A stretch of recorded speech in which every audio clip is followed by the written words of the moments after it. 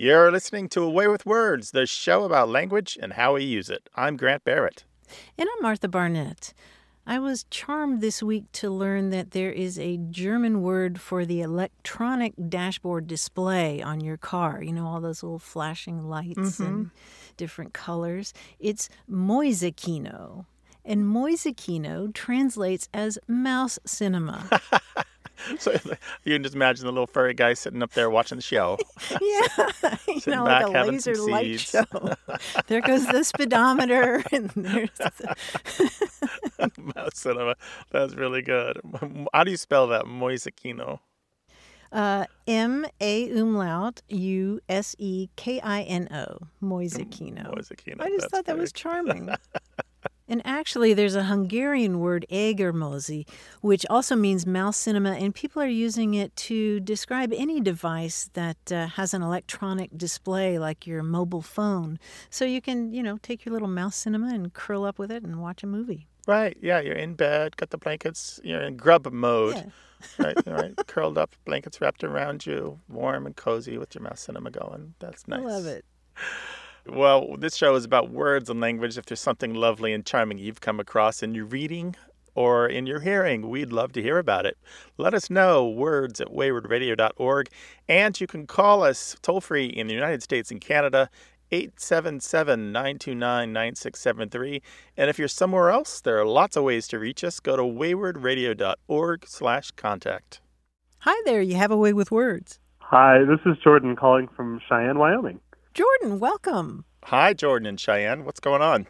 Well, I enjoyed the New York Times spelling bee game where you try to make as many words out of letters as possible, out of 7 letters as possible, and they curate the list of words that are acceptable.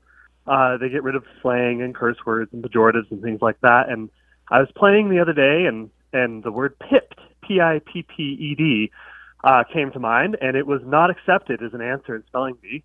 And at first I was mildly incredulous, and then I started asking the internet and doing a poll of my friends and family and found that I shouldn't be very incredulous because not very many people understood it to mean what I thought it meant. And what I've always understood it to be, they'd never heard of it. They weren't sure. They're like, pipped like a fruit, a seed in like a lemon or something, or that was kind of what most of them were thinking of it as. Whereas I've always sort of understood it to mean getting beaten at the last moment in a race or in a game. I think of in the where I think I first heard of it, but I'm not actually sure where I first heard of it was in the race between Roger Bannister and I think it was John Landy. After they both broke the 4-mile mark, they raced each other, and I think Bannister came right at the last minute and won at the line. And I always had understood that to be, Landy got pipped at the line. And so that's always how I've understood it. I've used it when I play cribbage with my daughter. She pipped me just the other night, right at the end. So pipped, P-I-P-P-E-D. Yeah, P-I-P-P-E-D. That's correct. Are those, I don't know those runners, Landry and Bannister. Are they American runners, British runners? They're British runners. Yeah. Aha. There you go. Aha. There's a clue. All right. Here's the thing. I'm gonna lay this out for you. Okay, you're right. The New York Times Spelling Bee is incredible fun, not least because it allows people to moan and complain when the words that they found aren't actually accepted by the puzzle. Because as you said, it's a curated list, which means not everything is in there. And the editor, Sam Bazursky, has talked about this on the New York Times website. Somebody asked a question about why words are rejected, and he says he uses 2 dictionaries. One is the Apple Dictionary that's included with the Mac OS operating system, which is based on the New Oxford American Dictionary, and the other is Merriam-Webster's Online Dictionary. So if you look up pip and look up the definition on those 2 dictionaries, they both mark that meaning as British. Oh, okay. Well, There you go. I wonder if it just made its way into running lexicon via the influence of the British running of the 40s, because it was the mile specifically was a big thing. But there's no accounting for how words get into vocabulary. All it takes is you watching one movie or documentary or a single YouTube or a book or an article, and a word from another dialect of English can just show up in your everyday speech. And so in this particular case, we know why pipped wasn't included because it's marked as British in those dictionaries. And Sam was probably right not to include it in an American newspaper in an American puzzle. Well, I don't mean to throw shade at Sam. I think he does a great job. I know he gets a lot But of you flack. have to accept that part of the game is the curated list. So that is part I of the agree game. completely. If he included every word, first, it's an impossible task for an editor because the English language is so vast. But second, it would make it too easy. It needs to have a constrained list to make it harder. Well, that's really cool. And it's interesting to think that it would have just leached into my language from osmosis, basically. That's kind of cool to think about. I wonder what other words I have hiding that maybe are not as familiar to my friends and family as they are to me. They've all been judging you behind your back. I'm sure you're right. Absolutely. It's your cribbage language. I'm sure they've been rolling their eyes at. I'm sure you're right. Jordan, thank you so much for your call. We appreciate it. And thank you so much for having me. Have a wonderful day. All right. Take Thanks, care now. Jordan. Bye-bye. Thank you. Bye. 877-929-9673. Hello. You have a way with words. Hi, this is Caroline calling from Charlotte, North Carolina. Hello, Caroline. Hi, Caroline. What's going on? Well, I'm hoping that you can give me a little bit of a backstory on the word vittles. I'm sure it starts with a V. It sounds like it does, but I don't know much about it. It's a word that my parents would say regarding food in sort of a joking manner. So when I was growing up, after dinner, they might say, "Oh, those were some good vittles." The way they said it is like they were acknowledging that it was kind of a funny term or a colloquialism, but I don't really know, outside of the fact that they were referring to food, what it really means or where it comes from. Vittles, Vittles. Sure. Sure. You never saw it spelled, huh? No, certainly not. And are they from North Carolina as well? Yes, and my family goes back in North Carolina. I mean, I think back to like the Revolutionary War, and so I always kind of wondered if it was something that came from kind of some old-timey speak, or to me it always sounded a little Germanic. I don't know if there's something there. But I think there was a large German population who settled in the area. So I don't know, maybe I'm making that up in my own head. Well, it's a wonderful word with a wonderful history. I remember my Aunt Mazo from North Carolina talking about, "Do you want me to cook you up a mess of vittles?" It goes back to Latin, actually, the word victualis, which means nourishment or sustenance. And victualis was adapted from an older Latin word that simply means to live. So it's related to words like vitality and vitamin. And then Latin victualis passed into French, but along the way it lost that hard C sound, so it sounded more like vitaille. And that word for nourishment without the hard C found its way into English. And eventually people spelled it vittle, V-I-T-T-L-E, because that's sort of what it sounded like. It was spelled a lot of different ways when English was really irregular. And then in the 16th century, English scholars decided that this word for food should look more like the original Latin word. It should look more like victualis. And so they put the letter C back into it and started spelling it V-I-C-T-U-A-L. But the thing is that the old pronunciation was already so well established that people kept pronouncing it vittles anyway. So today you'll see either the word vittle spelled V-I-T-T-L-E or V-I-T-T-L-E-S, vittles. And you'll also see it spelled V-I-C-T-U-A-L-S, vittles. And you look it up in the dictionary and the pronunciation is vittles for both words. So I'm not crazy for not having any clue what the spelling was. It sounds like you not at all. a few ways. Okay. But as you suggested, the word vittle spelled V-I-T-T-L-E, it's a little more, I mean, like your parents used it. It's a little bit, it sounds kind of rustic, and some people use it in a playful way. Interesting. And I wonder why you don't hear it very often. It's kind of an old-fashioned word, it sounds like. I mean, you wouldn't hear anybody under maybe 40 say it. And so I don't know. I wonder kind of where it went. Oh, I think it's still out there. But it does, as Martha said, have that rustic, almost country feel to it. Words just kind of get stuck in their just get stuck in their places and they persist in those places and become attached to those places and aren't widely used. That's all. You know, you're just not going to hear that used in maybe the urban areas or among the most effete groups of people. Well, I won't claim to socialize with the most elite groups, but I do live in a city, and I'm going to do my best to bring it back. Yeah, we're going to save vittles in every restaurant. Open a restaurant, make it the classiest place in town, and call it Vittles. Call it Vittles. Well, in Carolina, I'm going to offer you a strategy as well. There is a book by my dear friend Ronnie Lundy, who lives outside Asheville, and she's written this book called Vittles, An Appalachian Journey with Recipes, and it's spelled Victuals, Vittles, and it's a love letter to the cuisine and the folkways and the foodways and the history and language of Appalachia. It won not one but 2 James Beard Awards, so it's this gorgeous book, and I think if you want to celebrate Vittles, that's a great way to do it. I love that recommendation. Well, within North Carolina, my family goes back through Appalachia and outside of Asheville. So there you go. I'll buy it for a few reasons. Yeah, you got to get this book, Vittles by Ronnie Lundy. Caroline, thank you so much for sharing this with us. Thank you. That was really interesting. I appreciate it. Take care now. Thank you. Bye. Bye-bye. Bye-bye. Well, you can go crazy with us as we talk about the language, whatever's on your mind, 877-929-9673, or email words@waywardradio.org.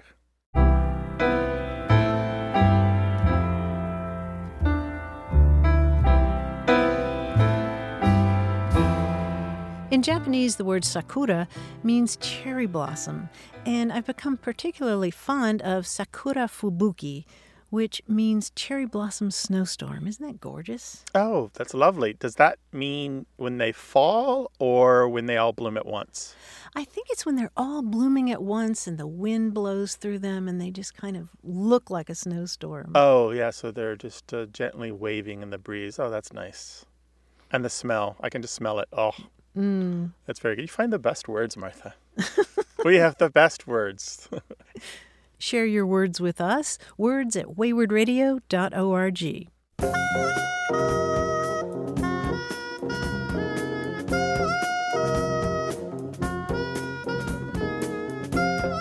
More about what you say and why you say it. Stick around for more of A Way with Words.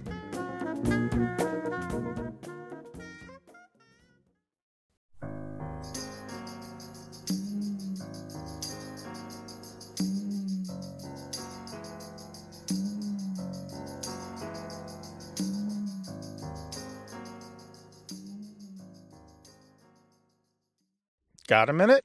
We need your help. Head over to gum.fm/words and share your thoughts in our quick survey. Your feedback matters. It's the backbone of our show's success. Thanks for making our show even more successful. That's gum.fm/WORDS. Thank you. You're listening to A Way with Words, the show about language and how we use it. I'm Martha Barnett. And I'm Grant Barrett, and hey, there he is. It's John Chinesky, our quiz guy. Hi, John. Hi, John. Hi, Grant. Hi, Martha. I got to tell you guys, I think you'll like this one. I'm terrible at remembering adages and proverbs. I always get the last word wrong. Luckily, I can usually remember the cadence and the rhyme. For example, there's this old German proverb, a clear conscience is a soft willow.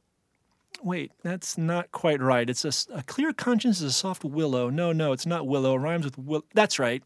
A clear conscience is a soft pillow. Yes. Okay. I like that. I also like a soft pillow. Well, who doesn't? So it's with clear conscience that I share with you these proverbs from around the world. Remember, the last word is wrong. The appropriate word will rhyme with it. Here we go. Here's an Irish proverb. A drink precedes a glory. A drink precedes a story. Yes, that's right. That's what it is. Here, let me make a note of that to myself. Very good. A drink precedes a story. Thankfully. I love that. An Irish proverb, a friend's eye is a good clearer. Steerer? A friend's eye is a good mirror. Yes, a friend's eye is a good mirror. Martha, you're good at proverbs. That's good. How about this German proverb? A teacher is better than 2 crooks. Better than 2 books? Yes, a teacher is better than 2 books. The Yiddish proverb, all things grow with time except beef. Grief? Yes, all things grow with time except grief. Nice. Nicely done. How about this African proverb? Do not look where you fell, but where you cripped. Tripped? Yes. No, well, try it again. It's close. Do not look where you fell, but where you tripped? It's not that? Not Where you exactly skipped? tripped. Slipped. Slipped, yes. Do not look where you fell, but where you slipped. I like Very that. nice. Here's an English proverb. He that seeks trouble never kisses. No, never misses. Mrs. That's right. The German proverb. He who has burnt his mouth always blows his droop. Soup? Yes. And finally, an Irish proverb. Sweet is the wine, but sour is the claimant. Sweet is the wine, but sour is the... Oh, the payment. Yes, sweet Of is the course, wine, but yeah. sour is the payment. Nice. Very good. Well, thank you, John. Thank you, Martha. Thank you, Grant. And if you'd like to talk with us about any aspect of language at all, you can always give us a call at 877-929-9673 or send an email to words@waywardradio.org.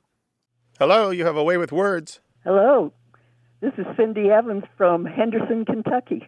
Hi, Cindy. Welcome to the show. Thank you. I'm so glad to be here. What would you like to talk with us about today, Cindy? I was married and then divorced, and the second wife is the nicest person you could ever hope to meet, and she has been a good stepmother to my sons. I don't think they even call her stepmother. It's just, I would like to have a word to call her that doesn't say, she is the wife of my ex-husband, or I don't know how else to put it. Well, that's really great that you have a great relationship with the woman who married your ex-husband, right? Yes. Something besides her name. Something that says my something. Okay. Like you would say my sister-in-law, but she's not my sister-in-law. A relationship term. Yes. Well, you mentioned sister-in-law. What about sister-outlaw? I've thought of that. Did you? Yes. And actually, I sometimes call my former in-laws my outlaws, but Yeah, that's a another common one. story. Lots of people call their former in-laws their outlaws. Uh-huh. You know, we talked about this a long time on the show, Martha, and we had a lot of responses then. A number of people said to use the term ex-in-law or wife-in-law. Do either of those sound like something to you? Wife-in-law sounds horrible. So what about just explaining the relationship in full and using her name, and from then on out, you can use her name? Well, that's all right for the long term, but in the immediate moment, I'd like just she is my da-da-da-da. Right, okay. Right. You want something convenient. Some people refer to them by the relationship they have with the shared children. They'll say, my son's stepmother, for example. Yes. Something like that. Some people will say stepwife. No? None of these working for you? None of these are working for me. I know you have a broad audience. I thought maybe somebody would generate they a new definitely word will. for this. Well, Cindy, what we're going to do is we're gonna put the cherries and berries on the roof and turn on the sirens and put out the alert for everyone to tell us what do they call the new spouse of their ex-spouse if they have a good relationship with them. You know, what do you call your ex-husband's new wife that you really love, or your ex-wife's new husband that you really like to pal around with? Yes. Thank you so All right. much. All right. Take care of yourself, and thanks for sharing. You too. Bye-bye. Bye-bye. Bye, Cindy. Send us an email and tell us. words@waywardradio.org.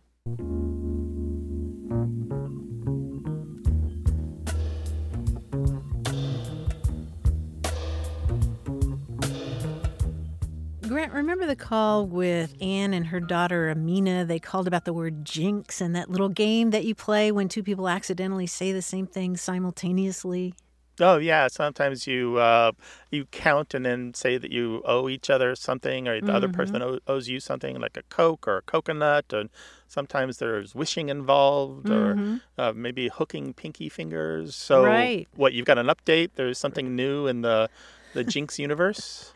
There is. We got a voicemail from Sarah Krug, who grew up in central Kansas, and she said that when she was growing up, they had a much more elaborate version. It went, Jinx, buy me a Coke, inky, pinky, stinky, winky, flush it down the toilet sinky, allay, who, King of France wet his pants, right in the middle of the ballroom dance, na na na na na na na na na na na. That's a mix of so many different childhood rhymes and songs. You could just break that down. There's like an etymological history there. There sure is, because there are different versions of this. I started looking around on the internet, and there are versions of this that I think there's a doctorate in there for the right scholar. Well, I've needed something to do on Thursday nights. Now I have something. We love childhood rhymes, whether your childhood was yesterday or not quite yesterday. Reach us from anywhere in the world. Find out how at waywardradio.org/contact. Hello, you have a way with words. Hi, yeah, this is Anthony from Jackson Hole, Wyoming, and I was calling in wondering about an expression. Great. What is it? The expression is won by a landslide, and there's people who talk around here about that coming from two different towns in this area that they were trying to develop and put money into. And it seemed kind of like a convenient answer, like it came from around this area between Kelly and Jackson Hole.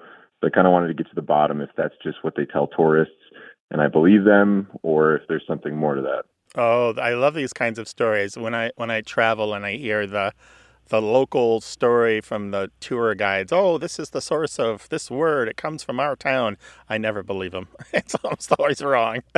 Do you know this story? Do you know the story about supposedly why they claim win by a landslide comes from that part of Wyoming?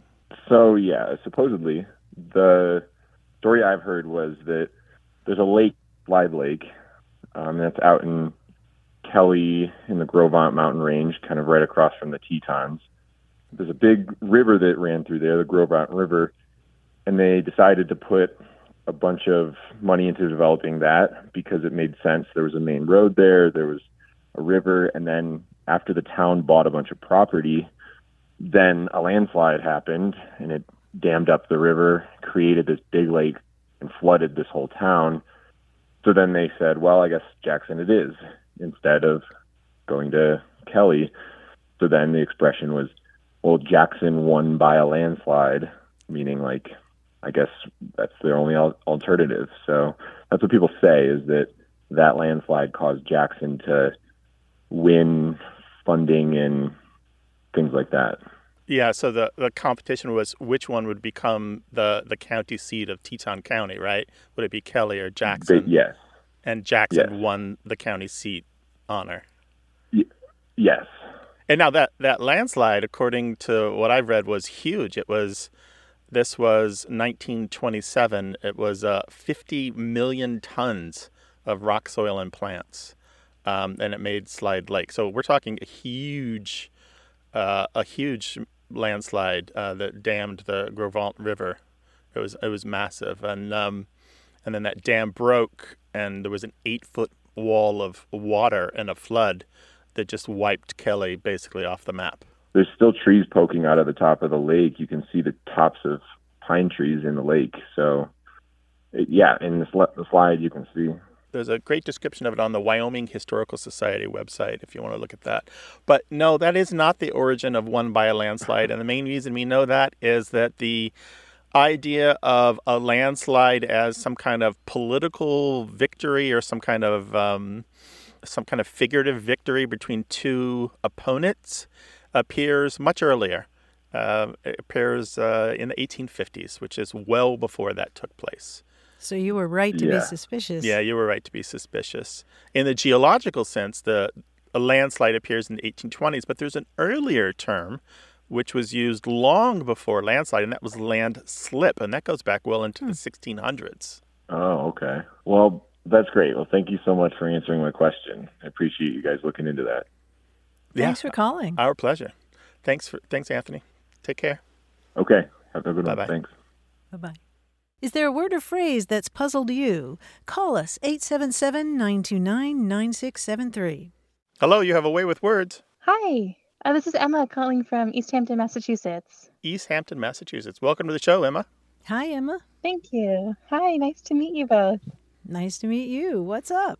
Well, my wife and I were driving back from a road trip to coastal Maine the other weekend. Nice. And yeah, it was beautiful, very wintry. And I was trying to say that I recommended something, but I used the word vouch. And I realized that's actually not, I can't describe this recommendation. I wouldn't vouch for it, but I would recommend it. And it occurred to me it's such a strange thing to say. I'm not sure exactly what I'm saying when I'm using it. Like, it's almost as though you're suggesting that you'd like put yourself in place of something. And I want to know, the origins of that. Whether it had maybe a labor history or if it went back like to medieval knighthood or something. Well, you're right that vouch goes way, way back in English, all the way back to the 14th century, where it was used as a transitive verb that meant to summon into court to prove a title. That is, you would summon somebody into court to prove that that person owned the property that they were selling. And so it was this legal term involving calling somebody in to provide evidence. It came into English via Old French. There was a word that meant to call or summon. And both that word in Old French and English vouch come from Latin vocare, which means to call. And that's the source of words like vocal and vocation, like your vocation is literally your calling. So if you vouched someone, you call them into court. And over time, it became used with the word for. I'll vouch for her. I'll guarantee that she's who she says she is. So, yeah, it's an odd word, but you find a slight difference between that and what was the word, recommend? Yes. Can you talk a little more about that? Well, honestly, I was racking my brain. I can't remember the exact thing I was comparing it to, but it was something that I would recommend and wouldn't vouch for. So I think maybe Oh, that's interesting. And it made me realize, that maybe vouch is a little bit stronger than recommend, and you're putting your own reputation at stake. That's interesting. Well, that would fit with its early sense. Yeah, I like that. So there's a range of how willing you are to put your word on the line. Yeah. And I love that. It's funny because my wife and I are both lawyers, so it kind of is hilarious that ended up being a legal term. So yeah, hair splitting is in your history. These are the kinds of conversations you have on the road, then. I like it. So what's the difference between the part where you're calling someone into court and you vouch someone by like actively making them come to the legal field, and then the part where they actually like the vouch for, like bringing someone, like how did you get on the same side of the V, if that makes sense? How did you get on the same team? Yeah, so in the legal sense, to prove that somebody owned land, you literally would have somebody show up and saying, yes, I can verify that Martha does indeed own these acres that she says she owns because I was there when, they were bequeathed to her by her mother, blah, blah, blah. So that's part of the legal vouching process was witnesses coming to say it, because you might have a whole body of people who couldn't read and write. So the word of your neighbors or the word of your community was as important as paper.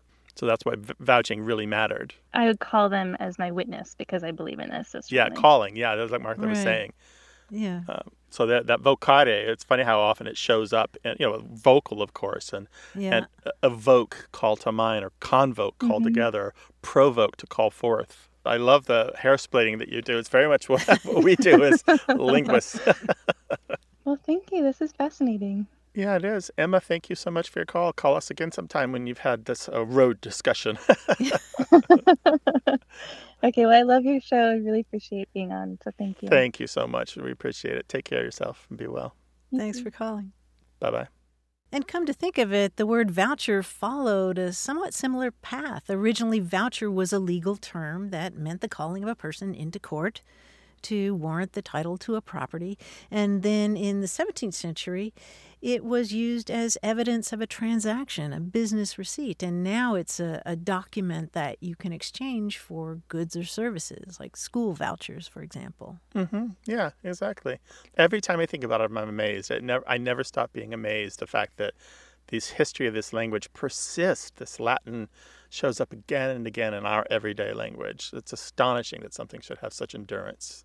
Indeed. Was where you talked about vocare, meaning call, Mm-hmm. and it does have all this history and language, but it doesn't give us the word call. And you can call us 877-929-9673.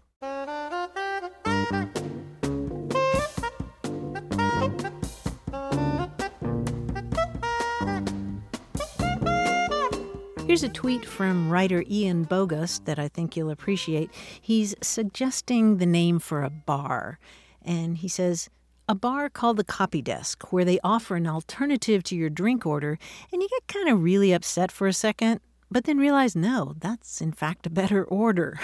Oh, that makes sense, because at a newspaper or a print publication, the copy desk is where you submit your story for editing, and you get it back, and you realize they've changed it, and you're upset, and you're like, oh, wait, this is a better story, and I'm going to look great when this goes to print, because my name is on it, and theirs isn't. Exactly. I mean, a good editor is worth their weight in gold. Absolutely. And they don't get credit. You get the credit. They're just like, in tiny print on the masthead somewhere, on the masthead page somewhere. Mm-hmm. So shout out to copy editors. 877-929-9673, words@waywardradio.org. This show's about language seen through the lens of family, history, and culture. Stick around for more.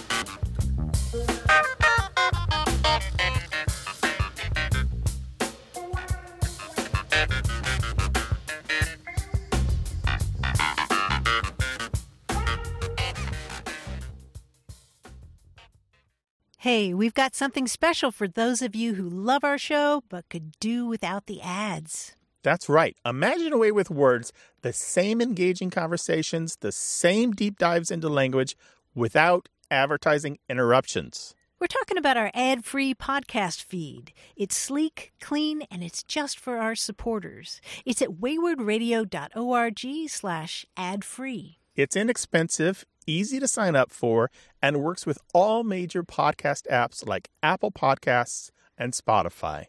It's an affordable way to support the show and get a seamless listening experience. And if you're feeling generous, why not give a subscription to another Away with Words fan? That's waywardradio.org/ad-free. Sign up today. Your support means the world. waywardradio.org/ad-free. Thank you. You're listening to Away with Words, the show about language and how we use it. I'm Grant Barrett. And I'm Martha Barnett. If you pull down an English dictionary from the shelf, it's a fairly simple matter to look up a word. You know that words starting with A are going to be at the beginning, and words that start with Z are going to be at the end. And if a word shares the same initial letters as another words, like, say, the words production and progress, you just keep looking letter by letter from left to right until you find what you want. And that's simple. All you had to do to understand the system was learn your ABCs, just 26 letters. Using a Chinese dictionary, though, is quite different. A Chinese character is a unit of meaning. It's roughly equivalent to a word.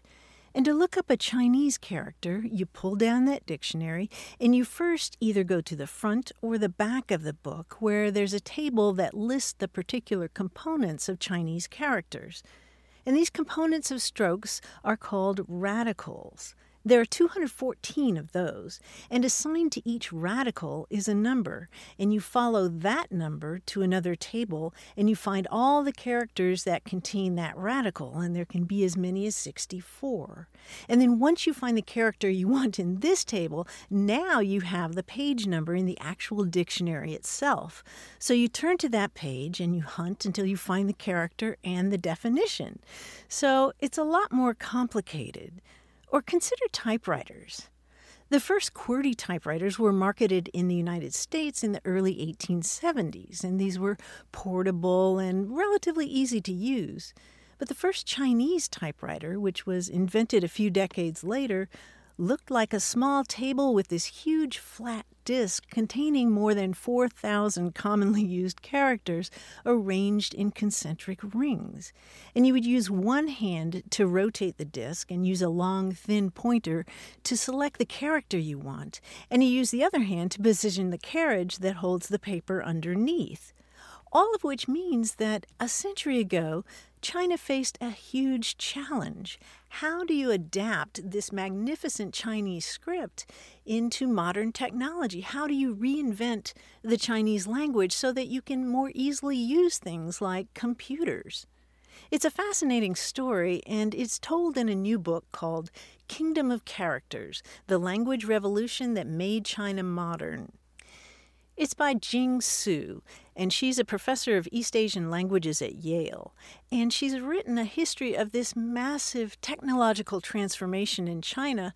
And she also writes about this colorful assortment of innovators through the years who were passionate about the Chinese language and about reinventing it for the modern age. It's a fascinating read, Grant. Yeah, it sounds fascinating. Wow, it took so many brilliant, bright people to sort that out, to take this sophisticated script and put it into our computers and to make it possible to produce all these great books and beautiful text and newspapers and so forth. Well, speaking of great books, this one is called Kingdom of Characters, The Language Revolution That Made China Modern, and it's by Jing Su. That's Jingtsu. We'll list this book and all of our book recommendations on our website at waywardradio.org. And you can reach out to us with your language thoughts, ideas, and questions. Just go to waywardradio.org/contact. Hello, you have a way with words. How are you doing? This is Artie from New Bern. Hi, Artie from New Bern, North Carolina. Correct. Welcome to the show, Artie. What's on your mind? I was wondering why they say aces and eights are a dead man's hand when you're playing cards, because I've always played cards and I never died when I had that hand. Well, that's good. It's good. Yeah, here you are with us. You don't sound dead. So why do we call aces and eights, a pair of aces and pair of eights, a dead man's hand in poker? Well, there's some wild stories connected to this, and a couple of legends seem to have collided. But I think I can untangle these for you if you want to hear this. A lot of folks immediately think of Wild Bill Hickok. Wild Bill was supposedly killed at a poker table in 1876 in Deadwood in the Dakota Territory. And the legend has it that the poker hand he was holding was two pair, a pair of aces and a pair of eights, when he was shot in the back. And the legend goes that supposedly that's where we get the expression dead man's hand.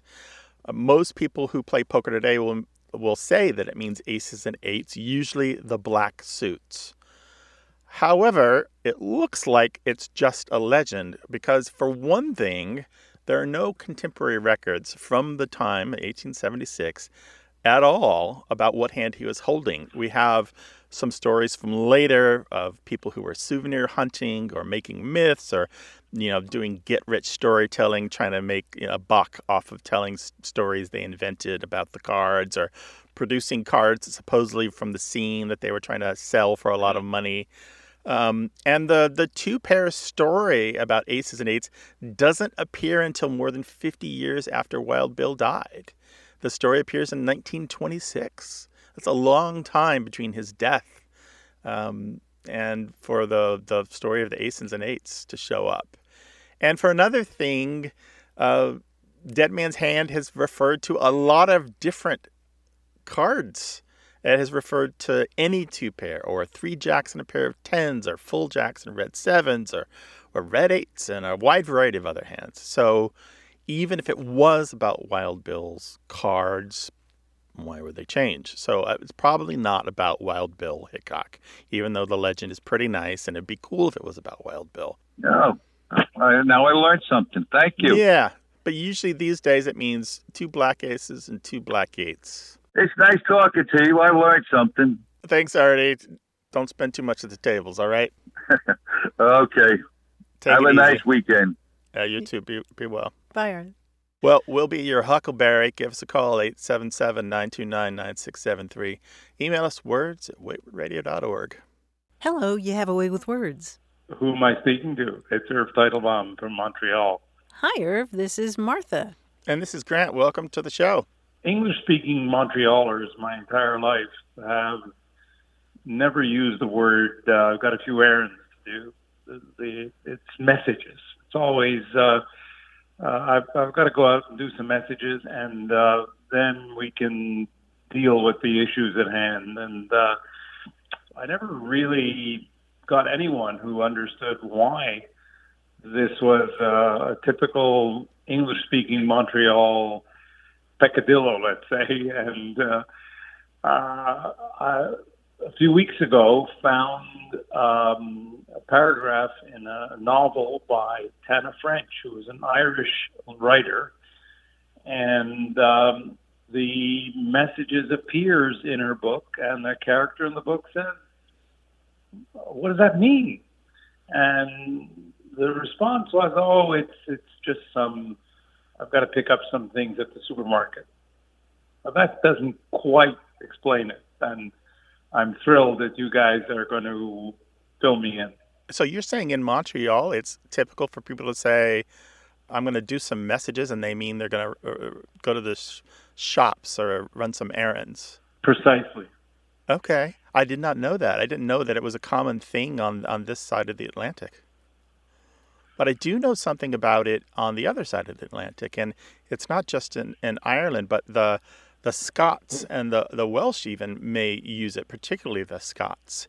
And what's happened here is the oldest meaning of errand, E-R-R-A-N-D, is message or news or tidings, because what it meant was a verbal message that a runner or a messenger was to repeat word for word to the recipient. So the errand was the message. That was what an errand was. It was delivering a message. And so it's an ancient word as far back as the year 890 AD. That is some old English. And similar meanings can be found in other Germanic languages, like Old Icelandic. So in modern Scots, for example, you go the messages, not go do the messages, but just go the messages, meaning you do the shopping. And so if someone comes back from the shops, a Scot might say, "Show us the messages," meaning show me what you bought. And a shopping bag might be called a message bag. And one interesting thing in Ireland and Scotland, doing messages may more often mean shopping for someone else rather than for yourself. And because of the settlement of Scots and Irish in the New World in the Caribbean, you may also hear messages used this way in English-speaking parts of the Caribbean. How about that, Irv? That's absolutely fascinating. But, there's another layer to this, which is significant in Montreal because of the French-speaking history there. There is an old French expression, faire une commission, which has two possible translations, either to do an errand or to deliver a message. Faire des commissions would be to run errands or deliver messages. So you see that someone who didn't understand French or English equally well might mistranslate it into English. So it could either be translated as run an errand or deliver a message. So I wonder if in Montreal, if there isn't a second thing happening there, if both the Old English word of errand meaning message is happening and this French being translated awkwardly into English is happening as well, and the two of them combining to result in this Montreal dialect use. That's interesting because fairly bilingual, and when I've been speaking to a French francophone person, I might say, and I have said it, j'ai quelques commissions à faire, which is basically what you just mentioned, but also in the late 19th century, there was a tremendous amount of immigration into Montreal from Ireland. So that may have, and of course the Scots were always pretty big on Montreal in that era. Of course, things have changed, but very, very interesting, and I thank you.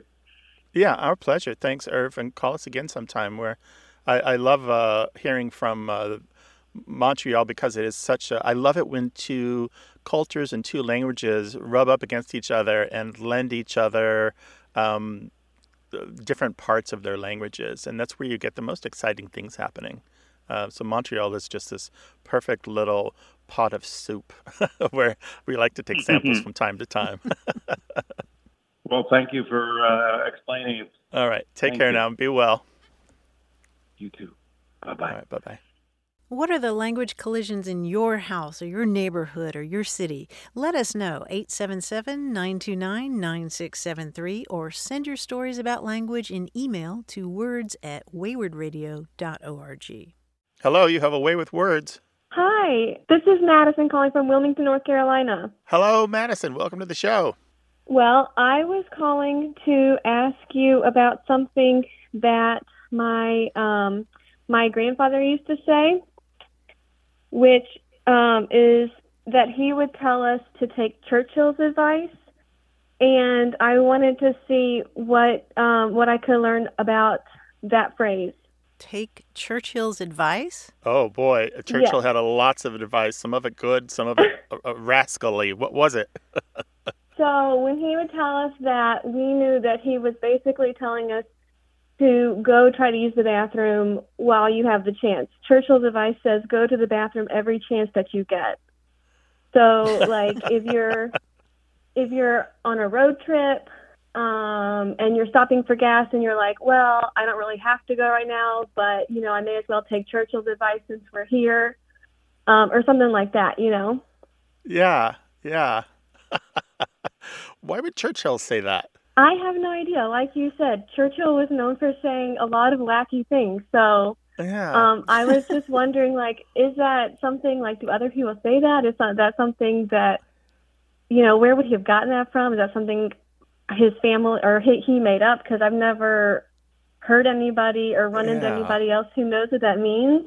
First of all, Madison, I would say that's excellent advice, wouldn't you? Yeah, it does come in handy. Right? Carpe PM. But it didn't come from Churchill, as you might have suspected. Okay. There is a quotation floating around that a lot of people repeat that goes something like, never pass up the chance to sit down or go to the bathroom. And it often gets attributed to Churchill, but it's sort of like one of those memes that go around the internet, like, you see a picture of Abraham Lincoln, which says, don't believe everything you read on the internet, and right. He's the source of that quote. So that's not advice from Churchill, but there is a bit more to that story, isn't there, Grant? Yeah, there really is. There was a contemporary of Churchill, one of the biggest scandals of the age in the late 1940s was when the King of England abdicated the throne to marry the American Wallis Simpson, who had been divorced twice. And Edward wrote a book that was first serialized in newspapers across the English-speaking world. And in that book and in those serialized articles in the newspapers, he uses an expression that's very similar to that. He says, perhaps one of the only positive pieces of advice that I was ever given was that supplied by an old courtier who observed, only 2 rules really count. Never miss an opportunity to relieve yourself. Never miss a chance to sit down and rest your feet. And this was from his book called A King's Story, 1951. And at that point, he was no longer king. He was his official title was the Duke of Windsor. And there's a British scholar called Nigel Rees who for a very long time has been researching quotations. He has a fantastic newsletter called Quote Unquote and a great website by the same name. And Nigel Reese believes that it may go back even further among the royals, the royal families. He thinks it may have been said by the very first Duke of Wellington, Arthur Wellesley, as always make water when you can. Because it's attributed to that first Duke of Wellington, but I don't have a date on that. But it is possible that instead of Churchill, it comes from other British august figures of note. Who have to make lots of public appearances. I mean, this makes sense to me. Yeah. Yeah, you're always being shuttled around from important event to important event, and people always wanting to catch your eye or catch your arm and, talk to you, and they forget that you have very human needs that are private, that don't involve other people. Well, that makes sense. Madison, thank you so much for calling today. And it doesn't matter that your grandpa didn't get it quite right. It was still really good advice to pass along to you. It is. And he had a lot of good advice. Thank you for letting me ask about that. That was a lot of fun. Yeah, it was. All right, Thanks take care. calling. Call us again sometime. Bye. Take care. Bye-bye. And if there's a famous saying or quotation that you've been repeating for years and now you're wondering, do I have that right? Is that really the person who said it? Do I even have the words right? Let us check that for you.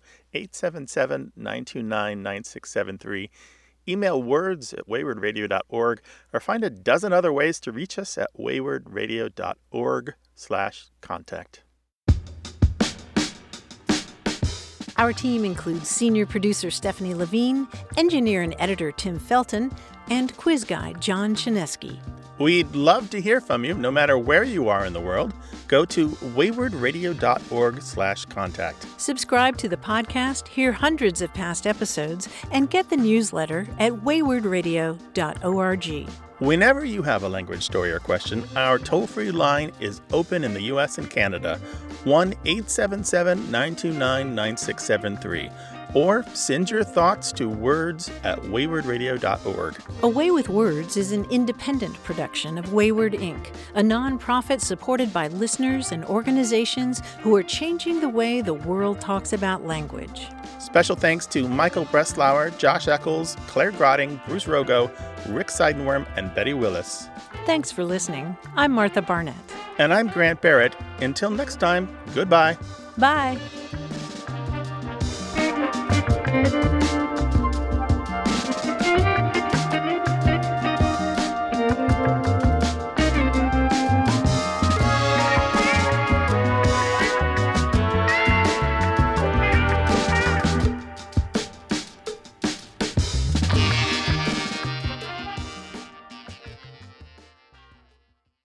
Hey, listeners, we have a favor to ask. We'd love for you to fill out our listener survey at gum.fm/words. Your feedback is crucial. It's quick, and it helps us make our show even better. It shapes our show, helps us plan, and ensures we're bringing you the content you love. That's gum.fm/WORDS. Thanks for being a part of what we do. Thank you.